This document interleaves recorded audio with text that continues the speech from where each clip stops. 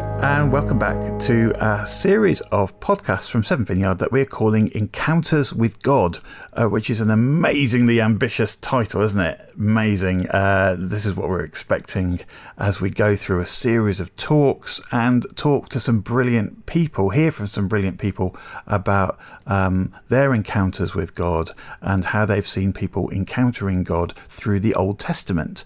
And today I'm joined by Rebecca Kishtaney. Yeah. Hello. Hi. Rebecca, you have an amazing amount of experience with looking at the Bible. Can you tell us how the journey that you've been on for the last few years and what you've been experiencing with scholarship and looking into things really deeply? I've spent the last 5 years at Trinity. So I just had my valedictory service on Saturday. So that was quite fresh in my mind coming to preach on Sunday.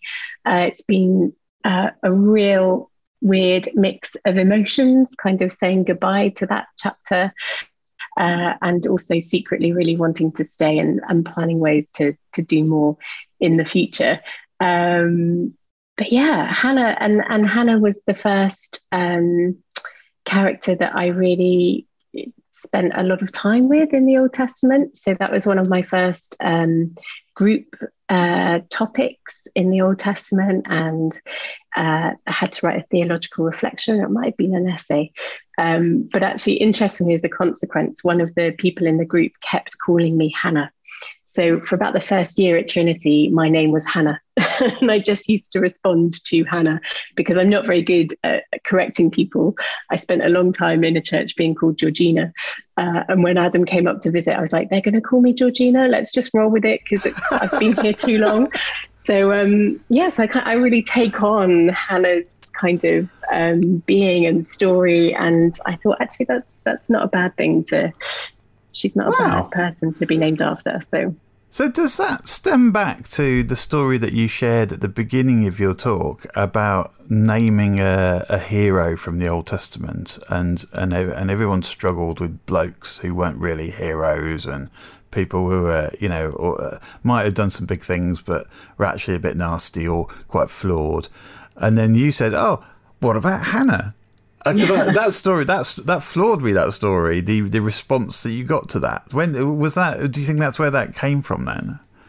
Yeah, I think so, because I just wouldn't have had the confidence to answer publicly, to sort of put my 2 pennies within. I probably suffered from imposter syndrome for the whole of the 5 years. And so it was just a natural, like, as they were naming all these men that you're like, yeah, no. I was then like, oh, Hannah, and it just burst forth like Hannah. But instantly felt like, oh, I've mentioned someone and I've drawn attention to myself and wanted to internally just crumble. And of course, but actually it just sparked this amazing debate. So that was my next tutor along, coming back to the Old Testament again, sort of, but at a deeper level. And yeah, that was really fascinating. That whole module was amazing. And really looking at the context of the ancient Near East was like, if I got to go back and study anything again, you're like, I want to do more of that. That's amazing.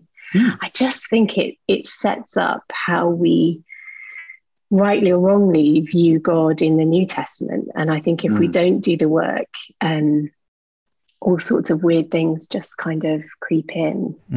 Like what? Tell me, what weird things do we put onto God? So I suppose, like the heresy that still continues today probably is this kind of separation between like the God of the Old Testament and the God of the New.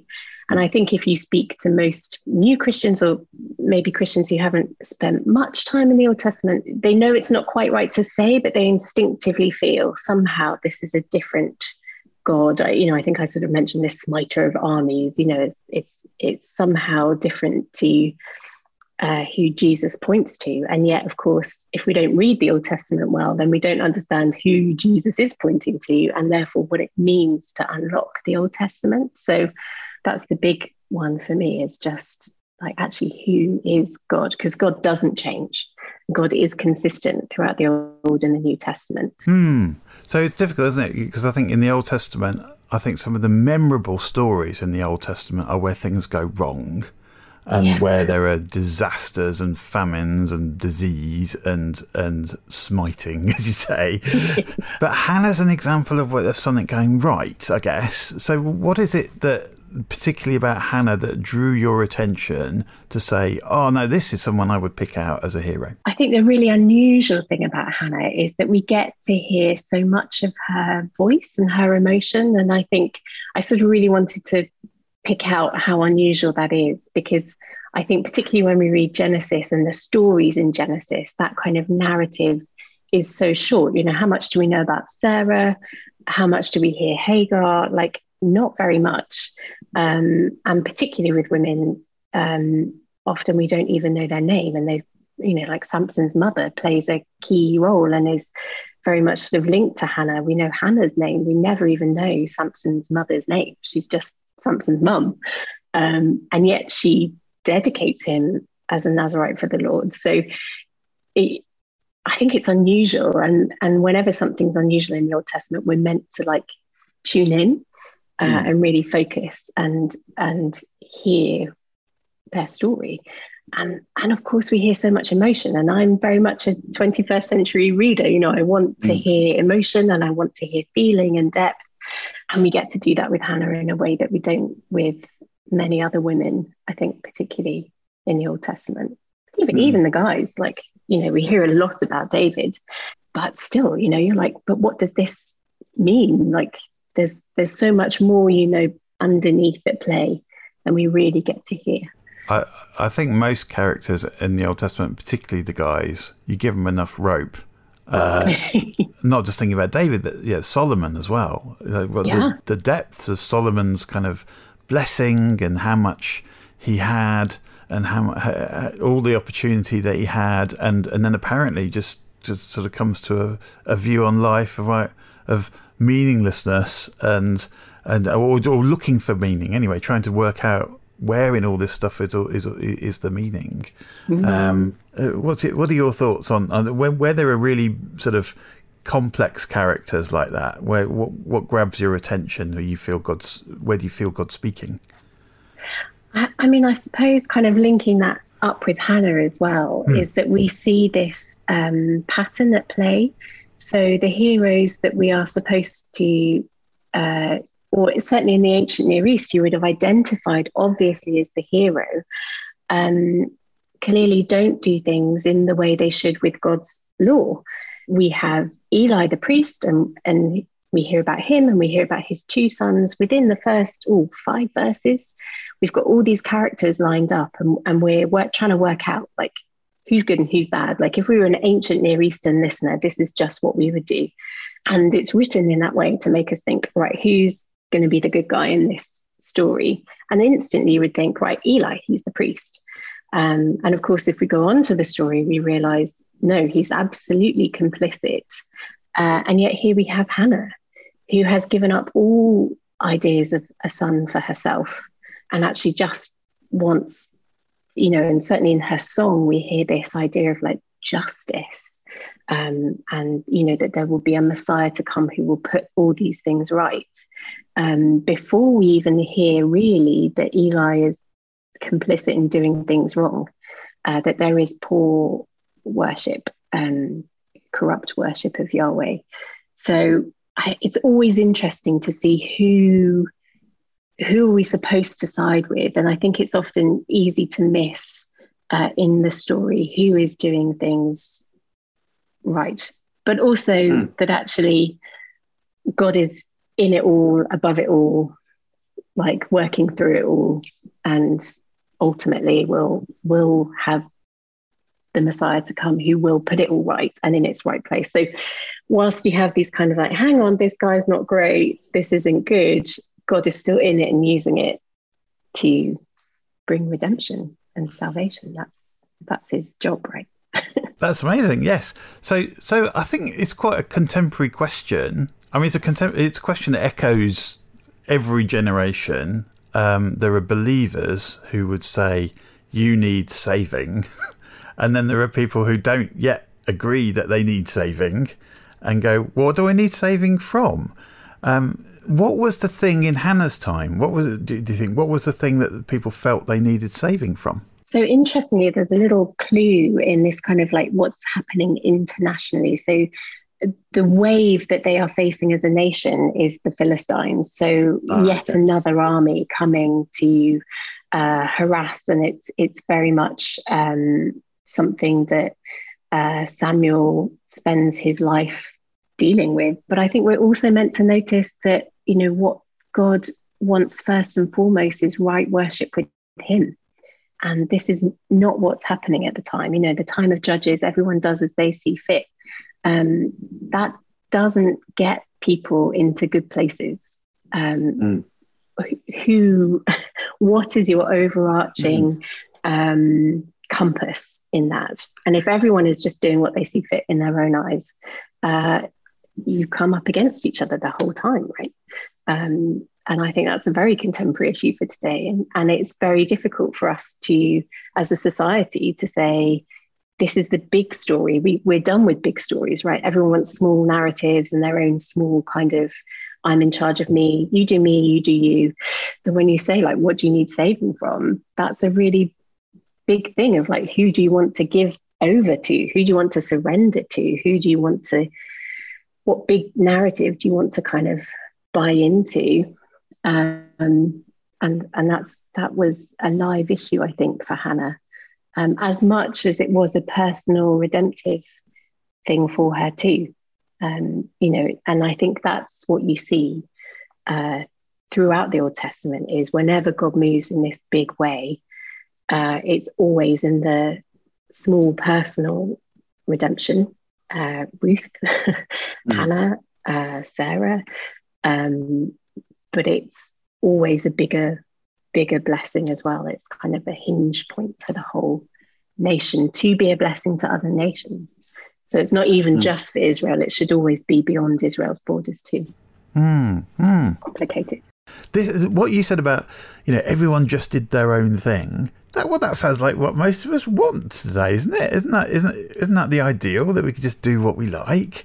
What was so wrong with that? And what kind of challenge, or maybe what kind of encouragement can we get from the Bible to say, well, actually, there's a better way, there's a different way of life that you might enjoy more? It's a really good question. It's always looking at those three elements that I think we see through Hannah's story, of that personal, bigger picture as well, that kind of national, international picture, and then like being right with God. We all face personal difficulties, don't we? Like Hannah pours out her soul, her heart's cry to the Lord. And that's quite difficult for a lot of us to do, with ourselves, with anybody, to be that vulnerable. And here we have Hannah putting that in the right place, that actually God is a safe pair of hands to step into his presence and be transformed. I mean, I think most people are looking for that. I think most people are, if you look at the books and the self-help books that get sold, you know, people know their stuff, or they're trying to work out their stuff, but then they don't want to just understand it. They want to be transformed from it, saved from it, changed from it. And that's what God does with Hannah. And we would know that's what God does with us. Like when we go and put that, whatever that heart's cry is. I mean, Hannah's is, I find, particularly personal, but, you know, it could be whatever your heart's cry is. God is the safe place to go and step into his presence. And we really notice that the Hannah that walks in is not the Hannah that walks out. You know, she is, nothing in her circumstances change, but she is transformed by that peace. And if we're part of the Anglican community, then we would be used to saying, you know, the peace beyond all understanding be with you. You know, this is what God does. Like this is what he gives us. So there's that personal element that I think today all of us are probably looking for and searching for. And then there's the kind of the bigger picture. You know, they are facing an army, and sadly around the world today, that is the experience of many. And we need to like bear that with our brothers and sisters around the world, like all the amazing things that are happening to welcome Ukrainian refugees today.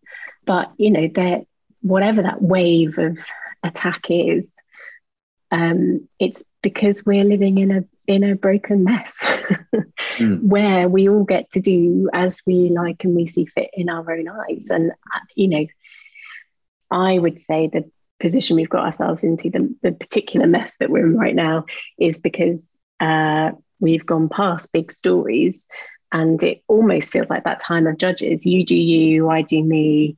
We all just, like try and work it out. And it doesn't really work in the same way that Israel was like, we need a king. Like, we can't keep just all doing what we see fit, because everything's broken down to the point that even Eli there is overseeing corrupt worship of Yahweh. Like, that's the first thing, isn't it? Like, love the Lord your God. And it's all gone a bit horribly wrong, and they are ready to kind of go back and say, look, we need a king. We need a big story to buy into. We need one leader. We need direction. And that is intimately tied up with right worship of God, of course, for Israel, which it might not be for us here in a secular Western context. That's what Israel's crying out for. Yes, I can see that, and I can see why there's a view to say that postmodernism is a similar situation to that. I think I might just push back a little bit from my point of view. So I've been educated in a thoroughly modern sort of expecting sort of way, but I also recognise from our history that where that has come to fruition through human authority, particularly in the 20th century, it's led us into nightmares, absolute nightmares of total warfare. And I think the seeds of postmodernism go back before the Second World War, but the Second World War was certainly, if we ever needed a demonstration of the end result of modernism, of modernism through human authority, why not push back against that?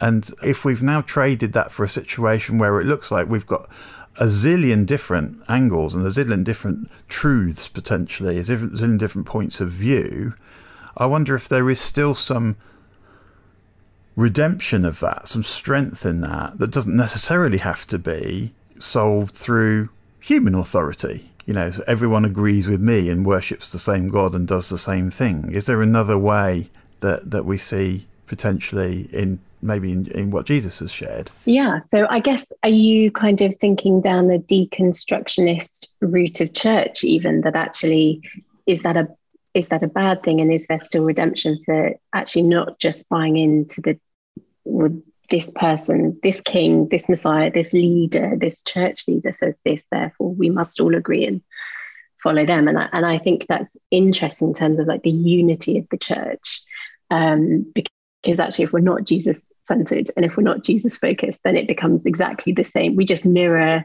the society around us, right? So, absolutely. And I think it is about, for all of us, coming at that humbly with, okay, so who is Jesus pointing to? And again, that means we have to really know and understand our Old Testament to not separate these two. Jesus talks about some really difficult stuff.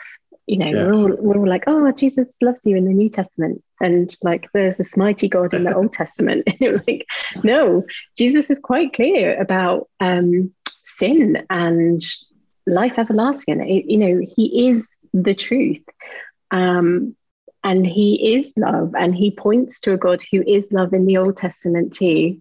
And where there are boundaries, and there are boundaries for people, and there are boundaries for the nation, and there are boundaries for how we treat those who are other than us. And there's some tricky stuff that we have to really come to and do the work on, and really look at carefully and well, with a whole heap of humility and God's grace to really work at it. And there aren't any easy answers. If anything, 5 years has taught me there's no simple, easy, trite, crass answers. There are none. But there's some beautiful, simple truth as well. Yes. And I think that's what we see in Hannah, is just this, like, actually this cosmic God, this first time we come across Yahweh as the Lord of hosts, right? Heavenly cosmic armies. It's also intimately concerned and listening to this marginalized, oppressed, troubled woman, as she describes herself. And he redeems her and the nation, which I just like is mind-blowingly awesome. Like, it's, God is so big and so good and cares so intimately and is in all the detail. And then also we have to kind of grapple with what it means for the narrator to then say it was Yahweh that closed her womb. Because how do we cope with that, with healing and illness and sickness and disability and all sorts of, it just throws up all sorts of things that, again, if we don't really do the work in the Old Testament, we just end up closing and going, I just don't get it, and it's too difficult and it's too hard, and I'm not sure who this God is and that I really want to follow him. And I think that happens to, I know personally of a lovely friend of mine who is an atheist, has tried reading the Bible, because lots of people said, well, have you read it? And he went, well, no. So he said, fair point. And he tried to read it from the beginning, and I think got to Leviticus and just went, no, and stopped. I know plenty of atheists who are very, probably known the Bible better than me, have very, very much studied the Bible. And the things that stand out to them may well be those really difficult things that they then interpret in a way that says, no, but don't you see how awful God is? Don't you see that God had closed her womb, that God was causing the suffering? The Egyptians would have believed the same thing. The Mesopotamians would have kind of like, above Israel, they would have agreed the same thing, that actually, birth is central to your, the fabric of society, and that's a blessing, and to not have, to not be fertile, to have any infertility, that's just a curse from the gods, right? This is just, the rain comes, the rain doesn't come, there's drought, there's babies, there's no babies.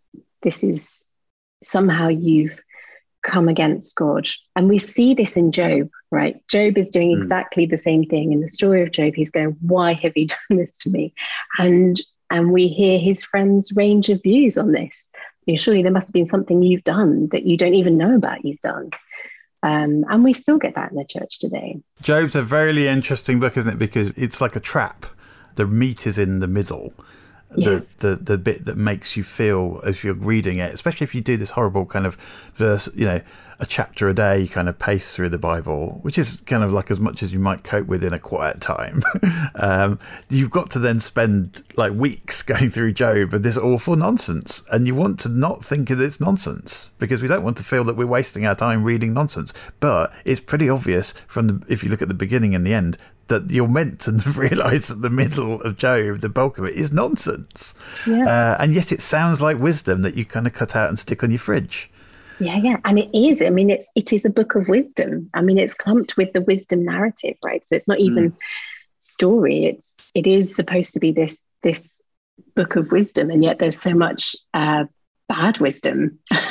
And Proverbs is the same. Like, the last thing I got to do was Proverbs, and you're just like, oh my goodness, you can have one proverb that says one thing, and in the same proverb, in the same, digraph there, at the second bit, you've got something saying the exact opposite. And you're like, well, God, what am I supposed to take away from this? And God, what are you saying in this? And also, interestingly, there's loads of wisdom from other nations, from Egypt, from Babylon. It's like fascinating. So, is God even saying that this stuff from other cultures that's based on, other gods even is bad? Like, it gets to be in our book, but then we have to recognize it and grapple with it and take away the goodness from it, understanding the conversation that it's in.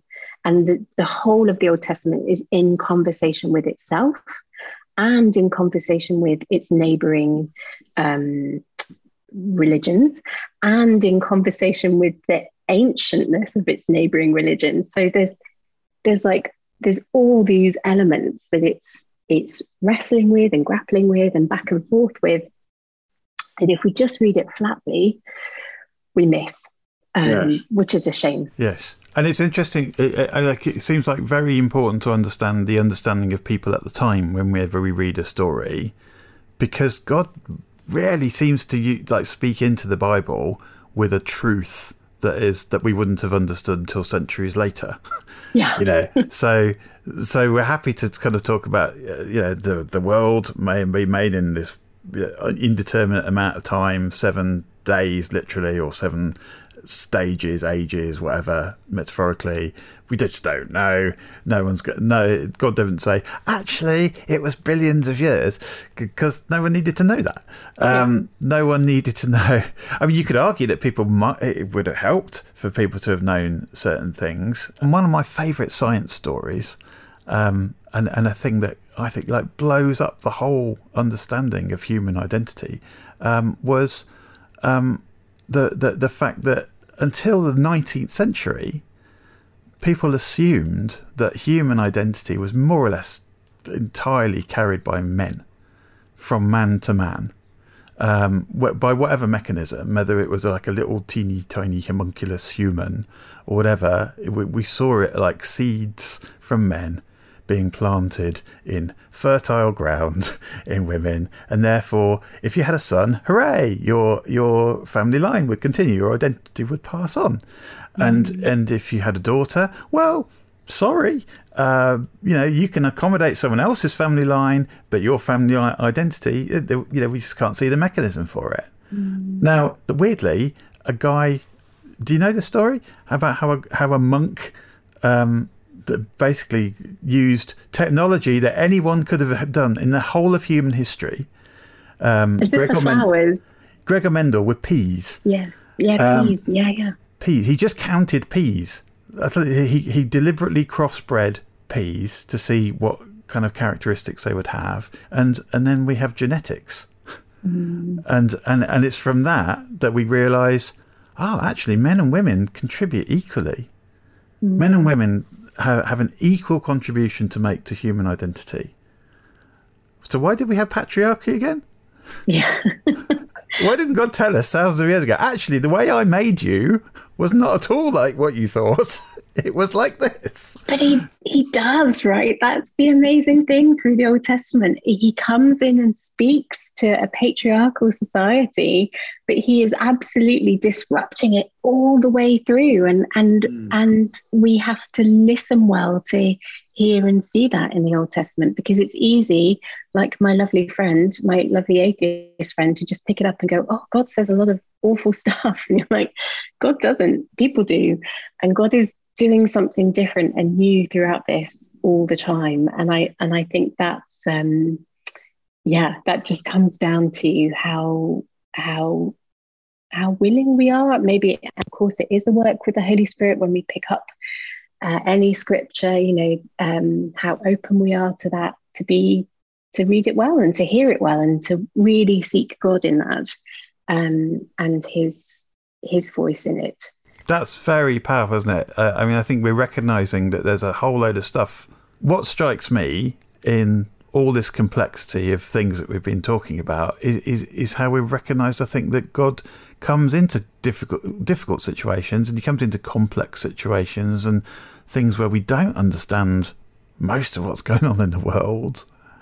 But through Hannah and through Jesus, I think there's this sort of actually very simple, doable thing, like a followable path to redemption, where we can realise like quite what, more of what we have.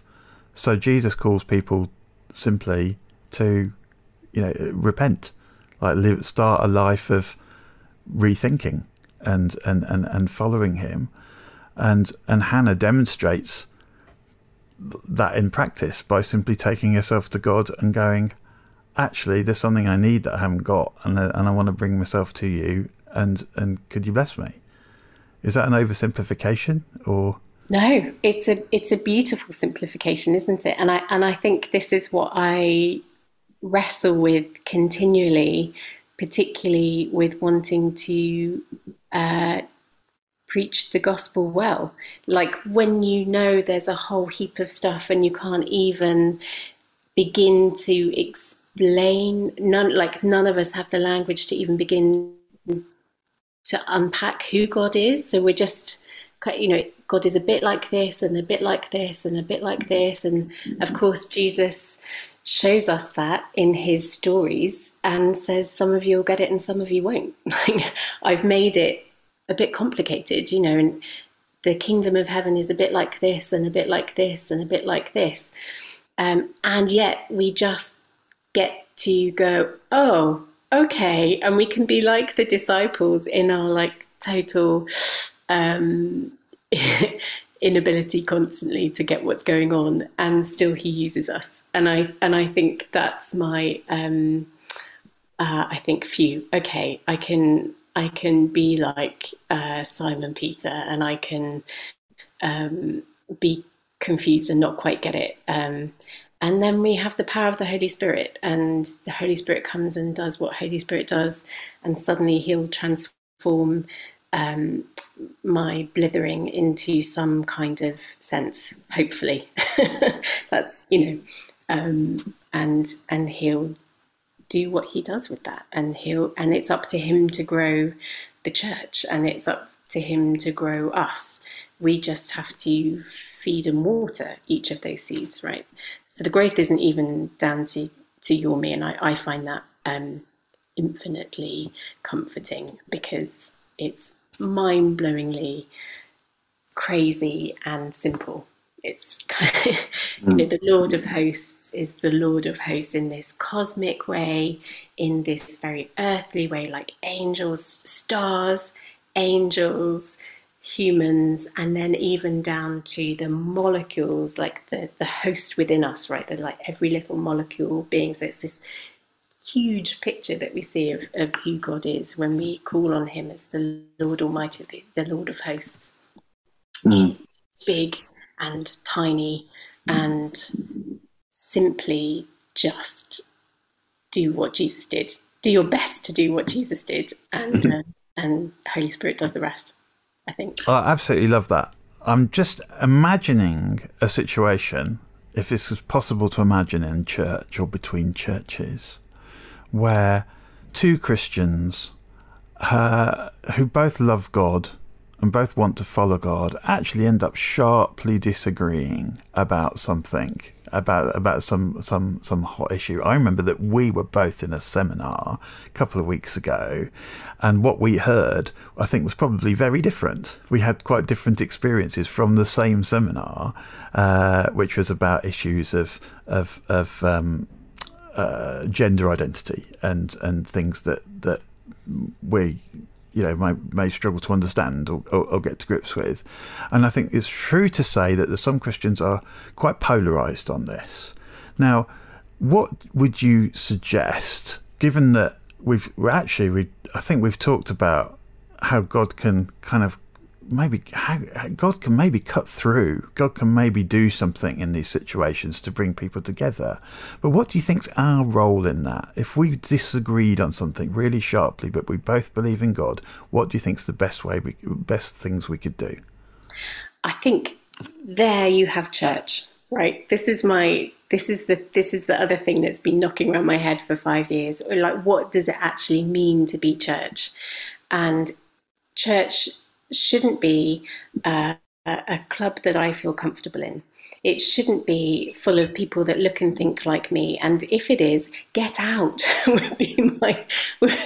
That's probably not a good and healthy place for you to be. It's certainly not one that I want to lead. It should only be, and you have to come to the New Testament for that, because it should only be where we have Jesus in common.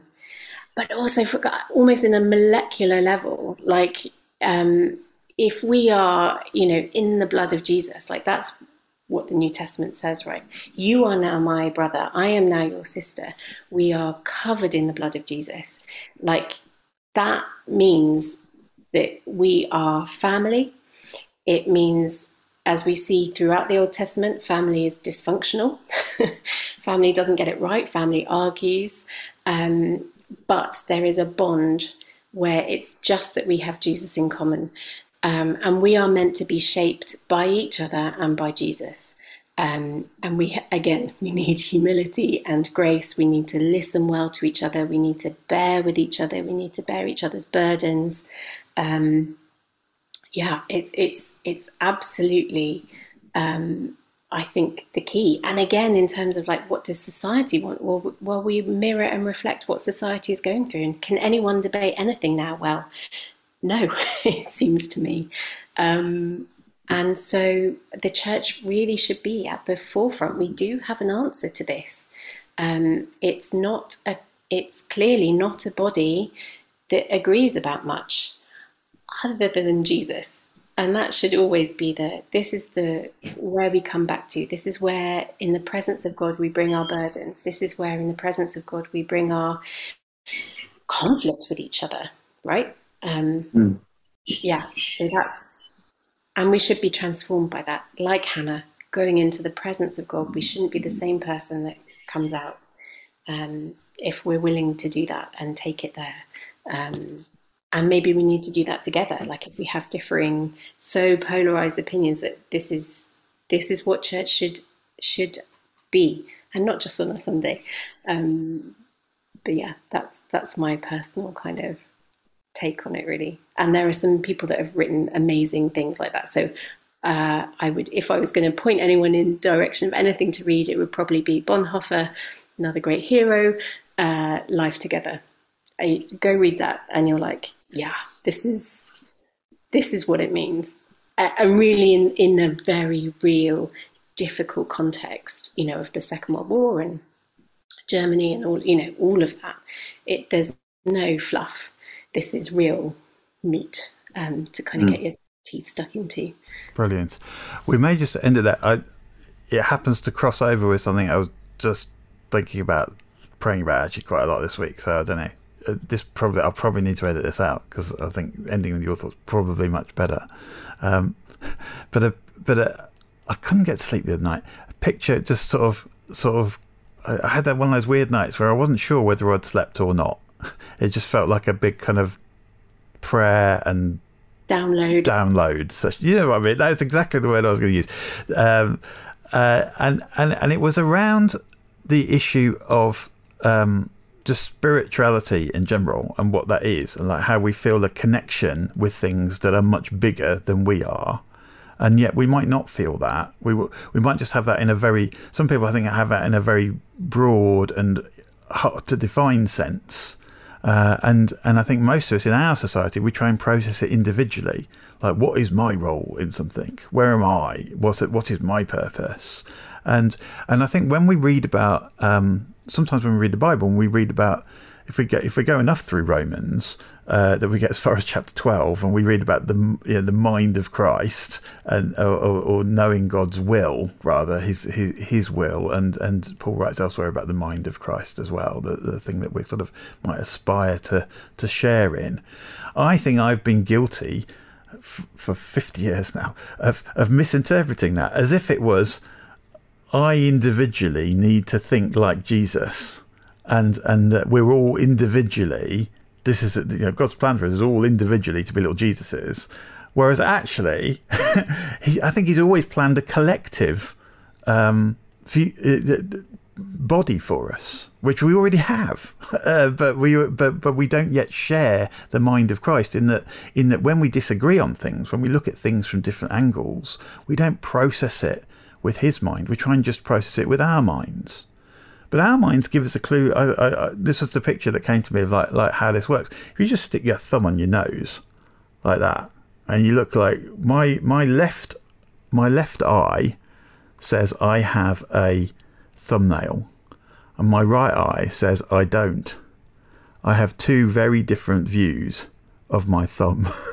But if I use both eyes together, it's not an argument. I don't even think about it. It's like I see a thumb that from one angle has a thumbnail and from another angle doesn't. It is one thing. It is not having an argument about whether there's any absolute truth about thumbs, whether we've given up on that because we're being so subjective. No, I just happen to see it in greater depth when I look at it from more than one angle, when it's quite close up. and it struck me that actually spiritually, has God equipped us to do this and look at things from different angles? This is my attempted redemption of postmodernism as well. It's like, actually, we can look at things from knowing that we each have a different experience and a different way of looking at things and different values that will attach to things. And that's okay. In fact, it's vital if we're going to have a depth of understanding of something. It's vital that I don't just listen to people that I agree with. It's vital that I hear from someone else that I really don't agree with and sees it differently. But we're only gained from that if we can process it together the same way our brains process the left and right eye together, with a mind that just brings them all together. And is that the mind of Christ? Is that what the mind of Christ is for? Because the mind of that's a Trinitarian view, right? This is who God is, and you have that mutuality, that relational.